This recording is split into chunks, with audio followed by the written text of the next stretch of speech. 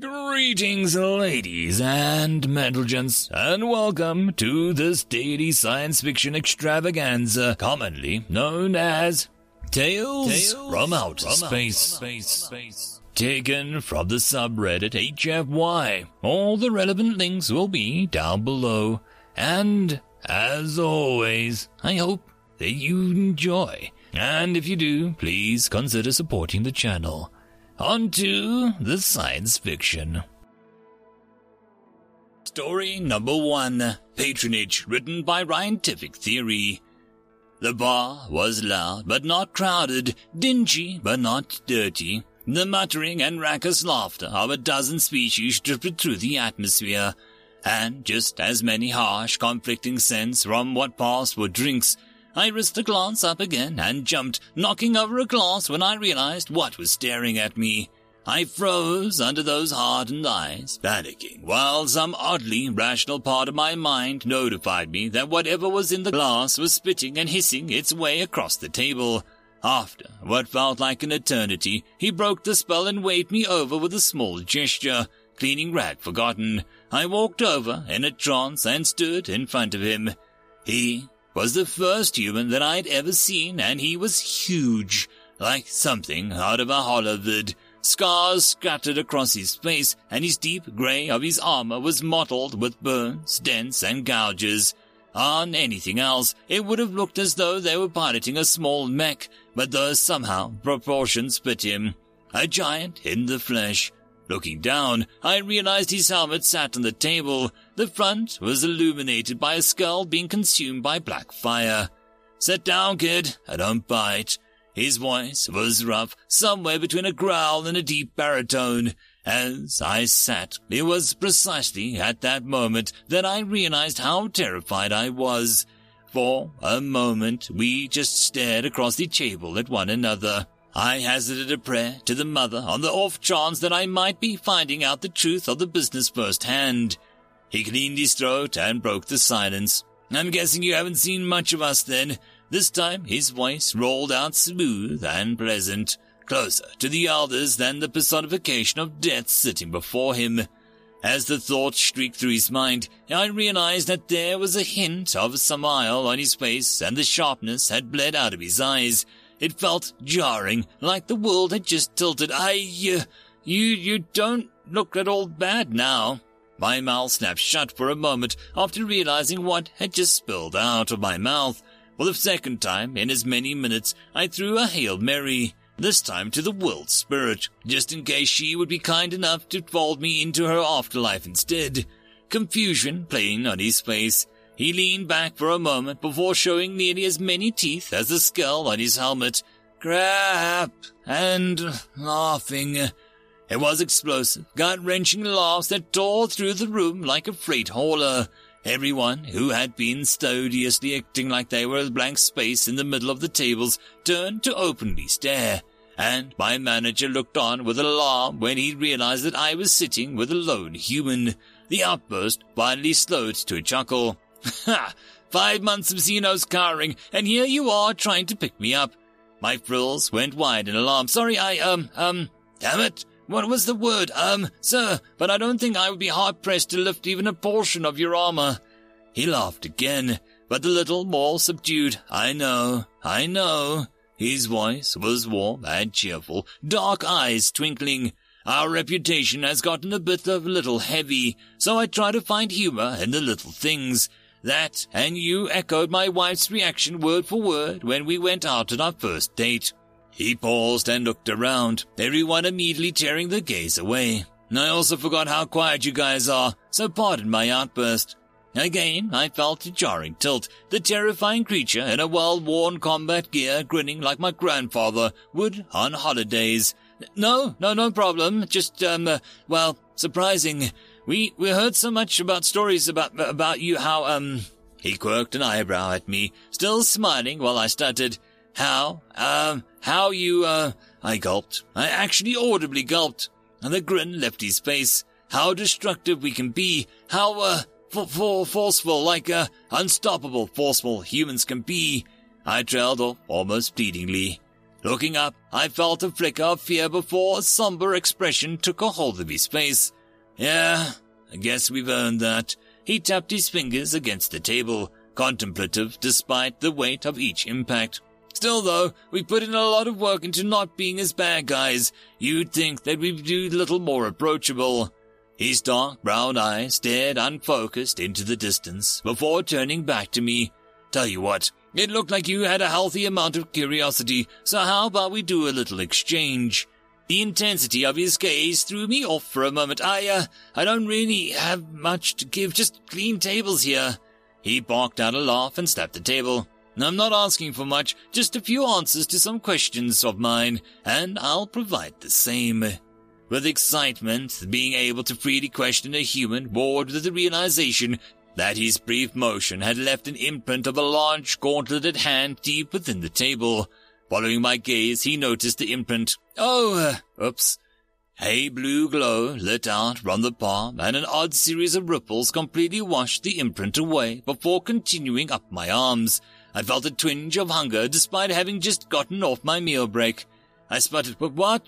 He grinned. "Nanobaric resonance manipulation. First question, what's your name?" I was reading. "Todd, I'm Todd. What's your—" "Marcus, nice to meet you." And second question, "Really? We're light years from humanity. Your name really Todd?" "Yes, my parents were part of the human cult." Realizing that I'd yet to close my mouth, I snapped it shut. Marcus nodded to me. What do you like to do?" Dumb. He laughed again. At least I was entertaining the giant friendly death machine. Surfing, space diving, drinking, crushing needs, addiction cults. Why were you staring earlier? I felt like the world was spinning underneath me, and every time I thought that I had a grasp on things, something new would knock me off balance. Crushing needs, Marcus playfully smacked the table. "Hey! Answer first, then question." I stared for a moment, realizing that the entire bar behind him was openly listening in on everything, and a quick glance confirmed that my boss was thoroughly polishing a table that I'd spilled a drink on just moments ago. Marcus leaned forward, armor sliding smoothly despite the clear abuse that it had suffered. "Right." I took a break. I was curious to what your fully armored human was doing here. "What do you mean, crushing needs addiction cults?" "Now you're getting it," he smiled. "Now I mean that I'm crushing the addiction cult set up by the need, capitalized. Weren't you afraid of the fully armored human?" My mouth started moving, seemingly without my input. To be honest, I was terrified, but it didn't make sense that you would spend an hour drinking before killing us. Who is need, capitalized? Marcus frowned. "It's just need. Their name is capitalized, and need is a deity of now-defunct Soltag malediction. Would you have been afraid of an unarmed human?" "Yes." It was weird. It felt detached, almost like I was floating, but confident. I idly wondered if the out-world drinks had really good to others as it made them out to be. Humans are terrifying. I thought the Soltar malediction already had a god. Marcus frowned hard enough to inject a concern. "Sorry, you seem nice and all, but, He laughed. "Really a recurring theme now." "No, I was frowning because that's not a question." "Try again." I smacked my head. Didn't the Soltar malediction already have a god?" He smiled. "Phew, they did. It was called the Screaming Hunger then, and was worshipped as a god of cannibalism. We put a stop to that, and now it's scraping up whatever energy it can get off the hunger of addiction. Why do you think humans are terrifying?"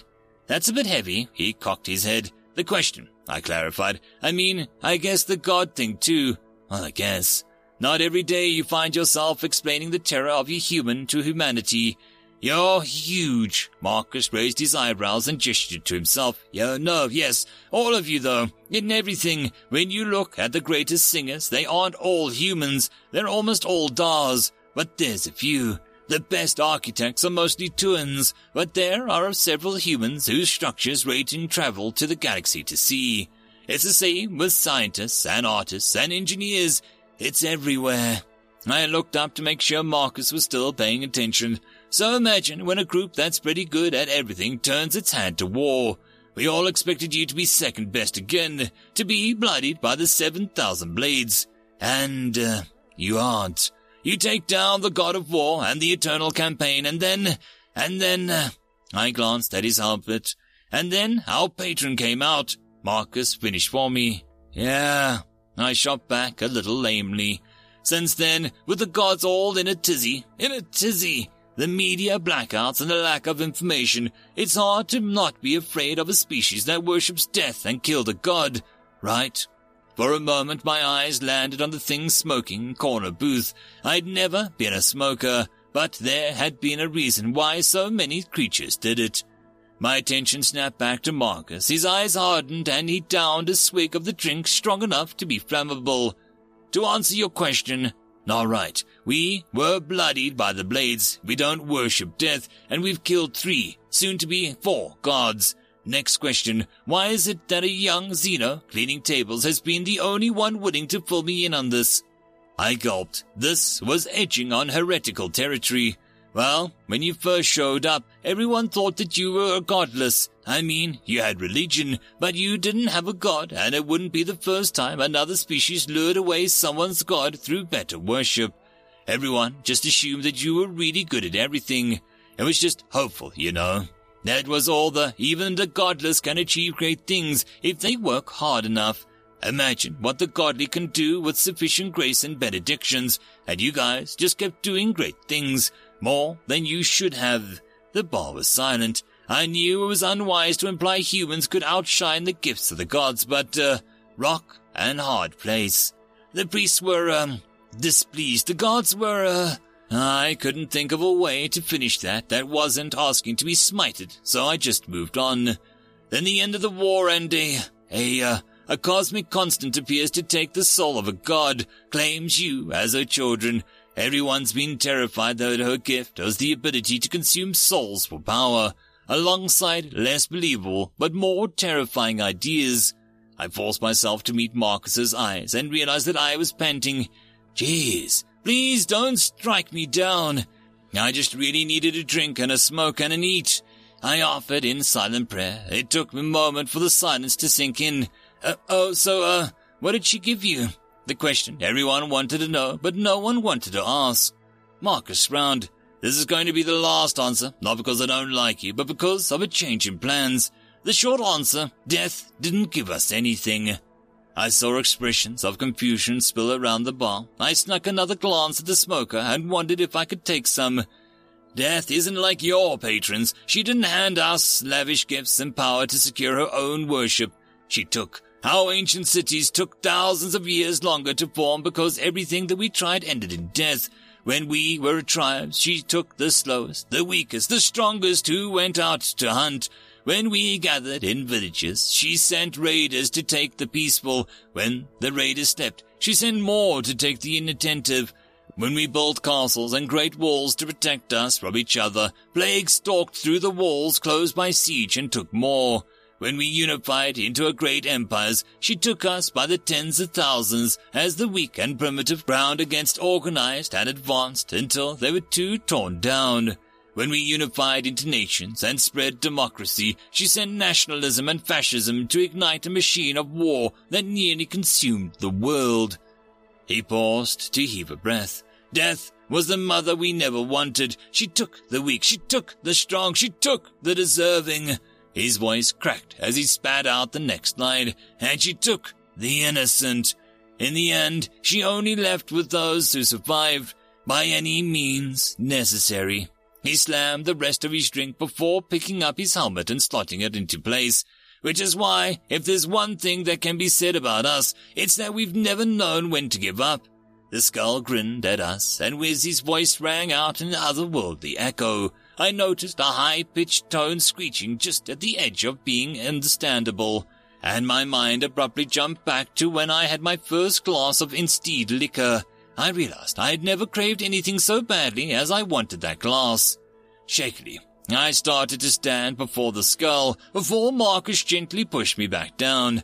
The ringing grew into a howling scream. Through the hunger, I felt a needle prick and wondered, hoping, desperate, that it was narcotics. Everything started to fade, and from a great distance I heard the skull mutter, "That said, I'm awfully glad to have you on my side." A voice whispered across the room, cutting through the rising scream, sweet and lilting and harsh and cruel, at once near and far. It spoke with a bittersweet promise of endings too soon and moments untreasured. Do you forgive me then? If there was a response, I lost it in the bone-shattering need screaming in my soul, drifting though I was, and gave in to the sweet siren call of unconsciousness. Some time later, I awoke to the sound of animals croaking, the light shining on my face. Sitting up, I pushed the debris off my chest and realized that I was sitting in the bar. No, that I was sitting in what was left of the bar. Looking around, I realized everyone was neatly lined up along where the far wall would have been, and after one panicked moment, still breathing. In fact, the entire place had been completely demolished, all except for a single table, incongruous in its normalcy. Climbing to my feet with a groan, the glass and wood clattered to the ground. I staggered over to the table and found a note pinned next to the table.